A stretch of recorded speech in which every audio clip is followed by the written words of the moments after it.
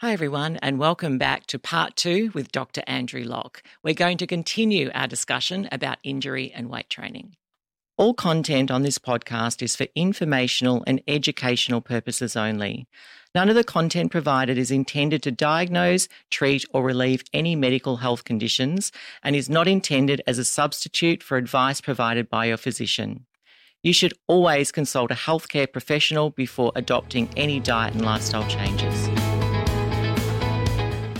Hi, I'm Donna Aston, and welcome to my Body Masterclass. As a nutritionist for the last 30-odd years, I've had the opportunity to work with some extraordinary health professionals, clients, and colleagues. During this podcast series, I'm going to share with you their experience, as well as mine, help you to sort fact from fiction, and hopefully inspire you to live your best life. My Body Masterclass is like the instruction manual that you didn't receive for your body until now. Dr. Andrew Locke is an international physiotherapist, education provider, and world-class strength rehab professional. Andrew works and presents across the globe and has advised and consulted with a diverse range of patients, ranging from royalty and celebrities to elite-level athletes. He has also worked with law enforcement and emergency services, including the Australian Defence Force. In addition to this, he is the rehabilitation consultant to many of the world's strongest athletes and their coaches. I can tell you that I've experienced this firsthand with Andrew. He's kept my body in check for over 30 years. Let's see what he can help you with today.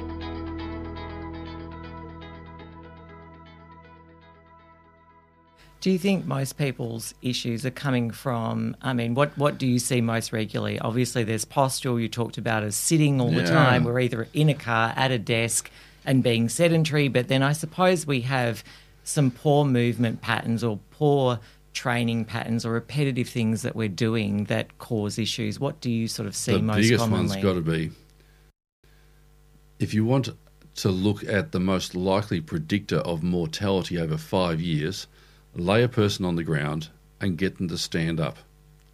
Now, if you can get a person can't get off the ground without help, they've got a reasonably large mortality rate in the next 5 years. So the fundamental movement of can you get off the ground without needing help is imperative. Well, there are exercises you can do that mimic that movement. Now, that's a great one to start with, the ability to stand up and get up off the ground. Find out where your weaknesses are. Now you've got to make those things strong. Reaching up overhead, nearly universally I'm going to say most older people cannot put a star on the top of the Christmas tree. Now, do you want to be the grandparent who can't put a star on the top of the Christmas tree for the kids? Probably not. You want to be the one who can. Maybe you even want to lift up the little grandkid and stick them up there so they can put the star on top. Well, you should be able to do that. And that's only going to come through doing resistance training. It won't come from Pilates. It won't come from going swimming. It won't come from running and it won't come from bike riding. You're actually going to have to practice putting loads up in different positions. And then your bones will appreciate that and you'll be able to avoid the osteoporosis and the osteopenia. Suddenly you're going to be able to be the one who can fall over and not fracture their hip. But how many people tend to accept these things as just getting older, whether it be poor bone density? Sure, I can say mine's genetic. My mum had osteoporosis.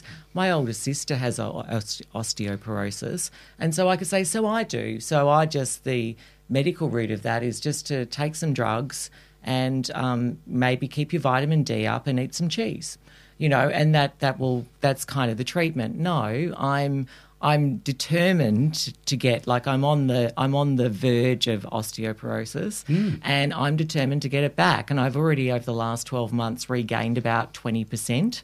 And so I'm going to keep going. You are. And you're going to look at your test results and suddenly see that it didn't take the drugs to do it. It took human movement that we're supposed to have. It's the tough thing there is there are people who are prepared to do exercise, and there are people who are not prepared to do exercise. I can't help you if you're not going to do it. Basic thing is we can show you what you need to do to avoid these things, but there's only two motivators in life, and one's pain and the other's pleasure. Yeah. If you're in pain, you'll probably do what it takes to get rid of it. And if what you do gives you pleasure, you will probably do that. Now, if weight training doesn't give you pleasure and you're not really feeling pain, then it's a hard task to be able to gravitate to, because it's not giving you that dopamine hit that maybe I get when I go into the gym. So there is a tough part to it where you actually have to suddenly take a bit more control and say whether I enjoy it or not. It's a requirement for a longer, better life.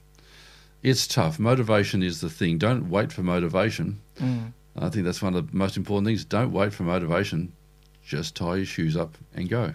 It's like, I always say to people, you don't love brushing your teeth every day, right? You don't really necessarily get excited about having a shower or brushing your teeth, but you do it without question because it's just part of your hygiene and that's what you do. But we always give ourselves a choice as to whether we move or eat the right things or anything else. So we have the discipline there. It's a matter of priorities and how you apply it. I like that. You're reframing beautifully for a person to suddenly say, okay, I can look at it. I can reframe my exercise requirement the same way I do brushing my teeth or taking a shower. Yeah, great. It's a good way to reframe it. And if you can get leverage on a person to see that, well, you've certainly helped somebody. I always think with weight training, and I'm reminded of this, I was reminded of this just on the weekend actually, because I took a friend to a gym who's just started training, and she doesn't really love the gym and she doesn't really understand strength training, or so I found out. So I took her through a workout, and what she was doing was using machines because that's, you pull this handle 10 times and then you move to the next machine. And so that's mind-numbing. That is actually mind-numbing stuff. And she had no connection between her mind and the muscle that she was working. She didn't know which muscle she was working. She couldn't feel it because she had no instruction. So she was just walking around the gym mindlessly, doing 10 of this, 10 of that, 10 of that. I've used all those machines and now I go home. So I would find that mind-numbingly boring. I think a lot of people don't understand strength training and the connection that you can have to really work each muscle and to understand what you're doing and the focus that it requires to actually do it properly. There's a lot to it. And imagine if you have to give yourself 1 hour in the gym. Well, at least half of that 1 hour is preparing yourself to be allowed to work for the last half hour very well.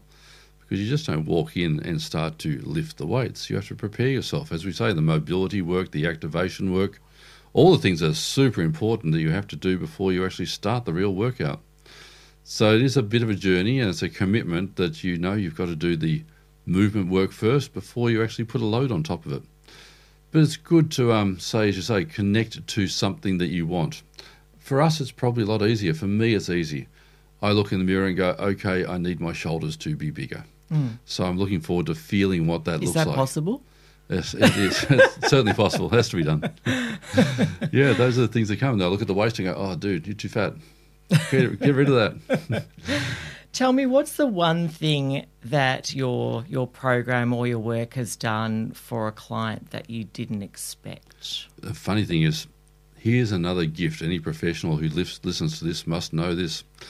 When I was working on a master's degree at one of the hospitals, I went to a new hospital and started on the Monday, went through to the Friday, came back the following Monday. And at the start of the week, the head of the department pulled me into the office and said, stop fixing people.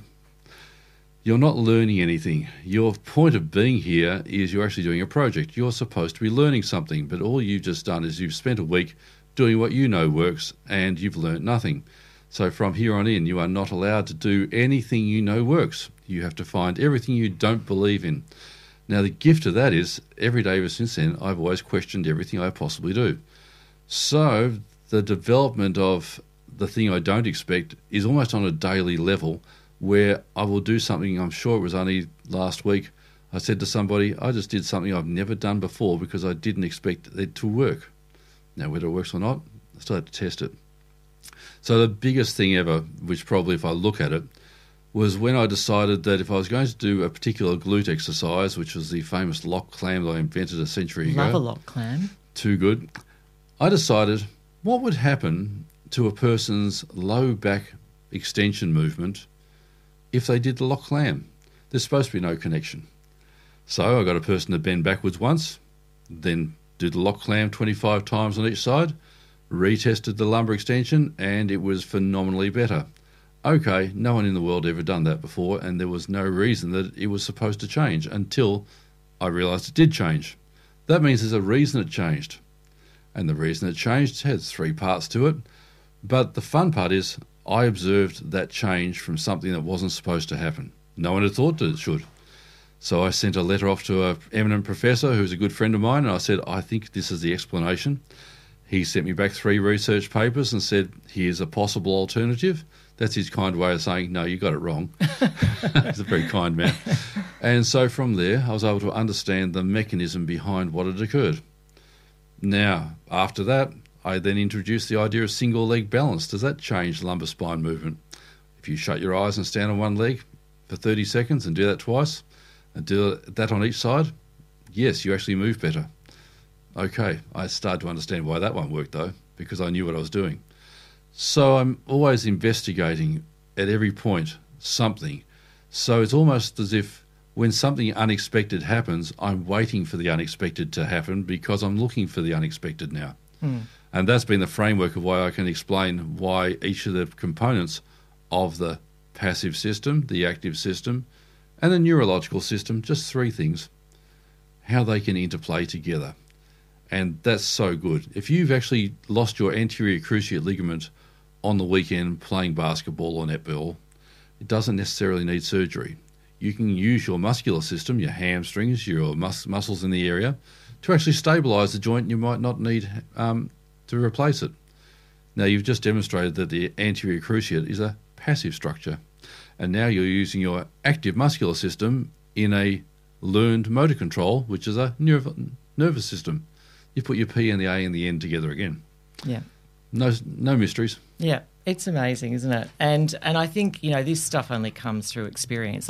You have a great foundation of knowledge, of structure, and if something surprises you or something puzzles you, you can usually use that foundation of knowledge to work on a solution. I do the same with nutrition and everything that I do as well. So it really, you have to have that background in everything and that foundation of knowledge that's really strong to be able to decipher a lot of those situations. Was there a leverage point for you as well where something in a nutritional sense, maybe changed some blood work on somebody, did something that you looked at and thought, oh, I didn't realise that was as powerful? Yeah, I started doing my Aston RX program because so many people, so many motivated, intelligent people were failing at the same thing, which was being able to stick to a program, being able to stick to a way of eating and a lifestyle, and blaming it on lack of willpower, which is not possible because they had so much willpower in every other area of their life. So I started looking at how their biology was driving their behaviour, one of the main things being insulin resistance. So that's sort of where I started, and I started researching that and then trying it out on clients that I already had, and all of a sudden they started changing behaviour. So that's where Aston RX started. And so it's a similar route that you've taken with the physical. Instant insulin resistance changes their brain chemistry? So insulin resistance makes you hungry, right? So you're always hungry. So, and it's drawing too much glucose out of your blood. So your brain panics because your blood glucose drops too low and triggers instant hunger that's quite urgent. So it drives you to overeat. And it's this constant cycle that people are going through. Then you overeat, then you push it higher, and it just keeps going around in a circle. Once you break that pattern, it's amazing that people's behaviour just changes. All of a sudden, a woman who's been well over 100 kilos all her adult life forgets to eat for a whole day because now she realises that it's not urgent anymore. It's astounding, isn't it? How wonderful. So there's the behavioural change that comes from really a blood chemistry situation. So there they were thinking they didn't have the willpower, but they really... And it's really empowering, when you show someone that they can change, that it's not some sort of internal fault or personality problem that they have. They think that they have some weakness when in fact they realise that it's their biology that's driving it. And it's similar to me discovering that I can train. you know. And then when I started training after seeing you and doing my rehab and feeling better and forcing myself to go to the gym and train, I forgot I actually love it. Well, you always did. I love it. Yeah. And I actually forgot that. In the process of all of it, I had started to accept that I was just getting older, my body was worn out and tired, and now I have to deal with this. Oh, how wrong is that? So wrong. So spectacularly wrong. I want everyone to know that is so, so, so wrong. In the last year or so, what is one belief, behaviour or habit that has most improved your life? It's probably comes down to when you want to go to wisdom, you can always go as back as far as you can. You can go back into the original biblical texts. Well, go a long way back, and there's a famous Jewish saying which basically says, "If not now, when?" And that's really it. In other words, get going. Yeah. Yeah, it's not tomorrow. If not now, when? Now, that's probably been the biggest part of my development where I am now, because it's been a year where I've been in pretty much most continents and places in the world. Yeah, from England to Europe to Asia to the US. And being busy and on the road non-stop and having to use every minute possible and being able to service people's needs. Yeah, it's when am I going to get this done? It's called now. Procrastinating, I think, disables so many people from achieving things, and then by the time they sort of get around to it, it's almost too late, you know, that it really is, you know, this isn't a rehearsal, this is life, and I'm always a big believer in I always dive in head first and do things. Good, yeah. And I think it's a really important thing to do. And I make a point of doing something that scares the crap out of me on a regular basis, just because it pushes me and makes me learn fairy something. floss. Yeah, well, that actually would scare the crap out of me. You're right. I saw something somewhere this morning. I thought, God, that's frightening stuff. Yeah, that is frightening So stuff. you like the challenge that makes you suddenly have to rise to it. The thing that challenges you. I usually, you know, bite off more than I can chew, and then chew like hell. It's always been my philosophy with most things. Isn't that good? Yeah, look, it's how you learn, you know, and yeah, sure, you stuff things up, and some things don't work, but you know, you gave it a go. They always say we only regret the things we don't do, right? Absolutely, yeah. Isn't that so true? It's a great way to look at it, and that should be people's approach to the gym. You'll regret it if you don't do it. Absolutely. You could have moved better. And there's been studies, as I'm sure you know, where they've taken people who have been bedridden, elderly people, may have been in a nursing home bedridden for years, and they get them doing weight training, and all of a sudden they're up walking. So their only problem was that their muscles had deteriorated to a point where they could no longer stand or be stable when they stood, right? Yep. And once a human being stands up, that's what it's supposed to do anyway. So that's an important thing. Yeah. Standing, balance, walking. You know, Hippocrates, who is, of course, the father of modern medicine, we can go 400 BC with Hippocrates, he said, walking is the greatest medicine. I mean, that's an important aspect. There's someone who we can look at 2,500 years ago almost, who recognised quite clearly that walking was an imperative for a human body. So if you're not walking, you're in trouble. You better move. You have to be able to get up, and you have to do. For the programs I do for lower back issues, you have an unnegotiable 15-minute walk twice a day. It's not negotiated on. That's the basis of everything you give us to do is non-negotiable. I wouldn't dare come back to you if I hadn't done everything that you told me to. And, you know, at the moment I'm lifting a ton a day, which I'm really enjoying. And I love that. I love that. Yeah, I thought it sounded a little impossible when you said it, but it's not. No, it's glorious, isn't it? That's all. You're out there doing hard work, manual labour. I am. I'm loving every minute of it. Yeah. As are my bones. Certainly are, and that 16 kilos is going to start to feel a little bit too easy soon. It will. It will. I progressed from 12, I'm at 16, and I have my 20 and 24 sitting there just waiting any minute now. Christmas is going to have a bow on another big kettlebell. Any minute now. What has been your biggest turning point in your career? You mentioned your thumbs and your injury. Would it be back to that? Or? Oh, you could even go to the very start of the day I graduated.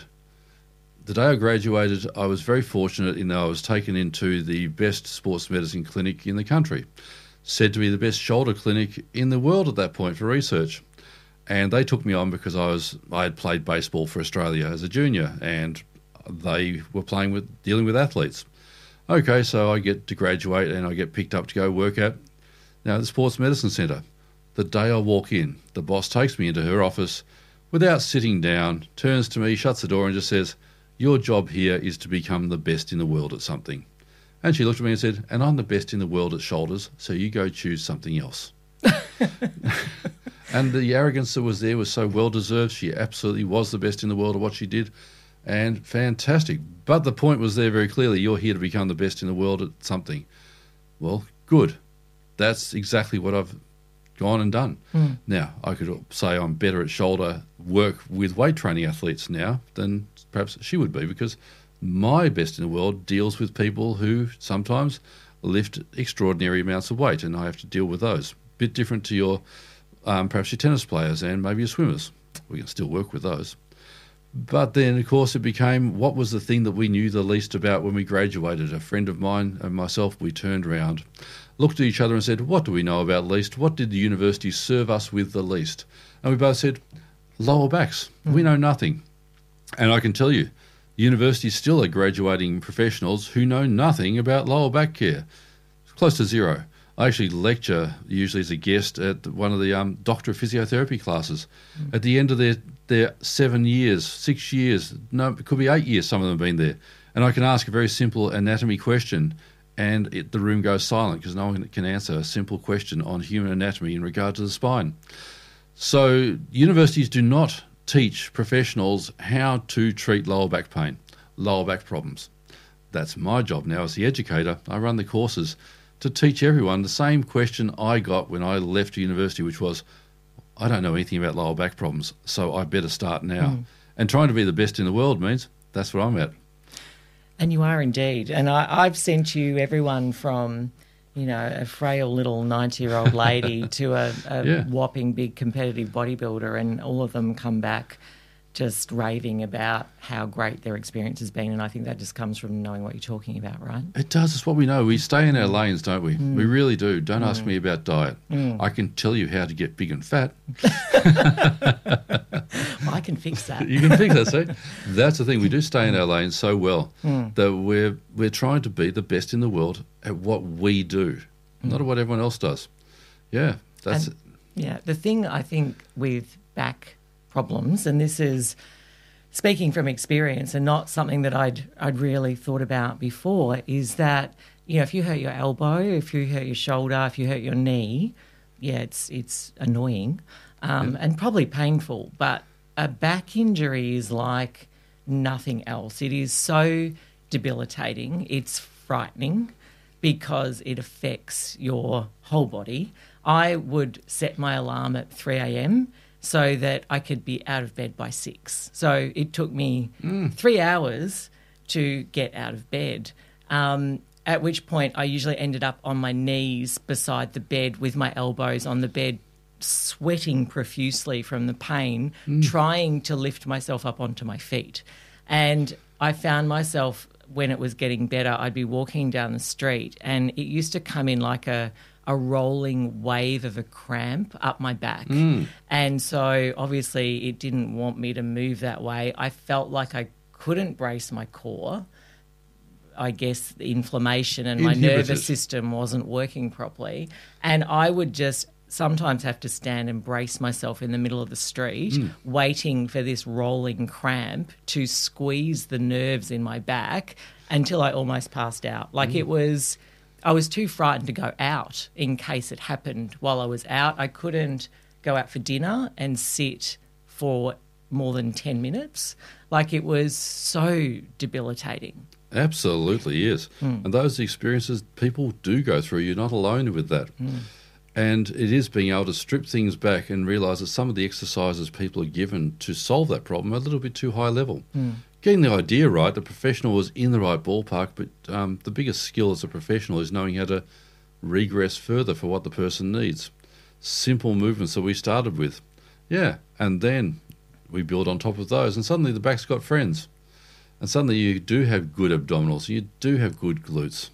It was very interesting. I did a podcast with a fairly significant fellow out of New Jersey recently, And he was relating to me his personal story about how he had some very significant lower back issues since a teenager, and how one of them, it was a disc bulge that the surgeon couldn't even understand what it was made of and what it was. Now, only because I spent so many years in the area, I said, I can tell you what that one was. And it was just the most unusual way that he had disc bulged. But the material was not your nucleus, it was actually the outer part of the disc. It was the tougher fibres. And that's what the surgeon ran into, and the surgeon couldn't understand. He was looking for a softer material. But if you know your science, and that's what's 30 years of being stuck in reading things and going, I spent 3 years cutting up human bodies in university, so I know what's under there. So I was able to say, well, you've had 16 years of not knowing what this is, I'll tell you what it is. And suddenly it all made sense to him. Yeah. So it does take a love and a passion for what we do to go, oh, I'm glad you told me that one and no one else told you. Oh, I'll tell you. Yeah, and how exciting is it when you can identify those things that so no exciting. one's been able to? It's cool, isn't it? Yeah, then he said no one else got it. And I go, that's pretty good. Who has been the biggest influence to you in your work or life, and why? I think the biggest influences sometimes are the unknowns. There are some really big influences as far as, say, inspiration. Now, there was a vegan powerlifter who was, she was in her 50s when she decided to take up powerlifting. Her name's Glenda Prosciutti. She died not long ago, a couple of years ago. But here was this person. She's in her 50s. She's decided to take up powerlifting. She's a vegan, so darn vegan. She had a vegan weightlifting belt, right? And I never saw a person build more muscle successfully than this person, who I know was as natural as you could get. But what did she do? She did exactly what she was told. Whatever coach told her exactly what to do, she did her every set. She did every rep. Her form was as perfect as you could get because she worked on her technique. Now I look at her and I go, you got everything against you. You're female, you're over 55, you're a vegan, and you're growing more muscle at a better rate than me because you actually work better. Your ethic is better, your approach is better, and it's a hard thing to grow muscle. Really hard. Try it. It's not easy. You don't want to get big? Don't worry, you won't. Well, Glenda was able to put on some really good quality muscle, and that was an inspiration for me. I will always say, no matter what, I can always say, am I working as hard as Glenda did? Probably not. I better do another set. Yeah. And so I'd say inspiration comes from that. And yet the other inspirations come from the people who challenge me. And I often think of them as there's people out there that are not that very kind on social media. There's a lot of trolls out there. But my work is to say, how do I make myself better at being more bulletproof so that I've learned to be very contextual about every piece of advice. Then that's a big learning experience. And that's the one that's, if you want to be successful on social media and any area of life, when you give an answer to something, you need a really good context so that no one misinterprets it or twists it with the most intent. So they're great. But, of course, there's so many professors and people who have helped me so much. Professor Stuart McGill in Canada, over 350 peer-reviewed papers, yet he gives me the time of day whenever I ask him a question. And I'm going to be over in Canada and Ohio in a couple of weeks, and so is Professor McGill. We're both speaking at a conference. It's great to catch up with those people. There's so many people who give me inspiration that I've got to get up and I've got to work hard for them, more than me. But there is the one moment, Donna. Here we go to it. Now, this came out down in Miami, there with Mike De La Pava, and we're out at a cigar bar. They're Colombians, of course. We're all out having fun, right? Rum, cigars. And sitting there with Mike, and somehow the subject comes up with, what changed you to become who you are? And I said, well, actually, if I go back to about the age of 6, there was a movie called Man of La Mancha, and there was a song in it called The Impossible Dream. And he lit up and he goes, man, that happened to me. He said, you're the only other one who knows that song. So we're sitting in this place and we're singing the song The Impossible Dream together in the cigar bar in Miami. And it was the thing that told us that no matter, you have to follow your dream, no matter if everyone spits on you, no matter what it is, that you'll only lie peaceful and calm if you follow your dream. And that's been me. Yeah, this is my dream. Fantastic. We don't work ever, do we? No. We live. No. We live in our dream. Yep, absolutely. So what are your goals that you're pursuing right now? Right now, looking to help educate all the professionals who didn't get educated at universities. Now, that can also include personal trainers. Of course, personal trainers probably have a better idea about exercise than any physiotherapist I've met. There are physiotherapists who have taken up exercise training, very good, but within the graduation courses, you do not know a thing about how to squat, deadlift or pick up a weight. So I will look at the personal trainers and say, you guys are on the front line as far as people with lower back pain coming in, because 80% of humans have lower back pain at some point in their life. Now, these people are going to be coming in to see personal trainers. Well, personal trainers should have a little bit more confidence. They actually know a bit about weight training. Now, their ability to know about lower back problems is about as good as the professionals who are getting graduated. Pretty much everyone knows nothing. Yeah.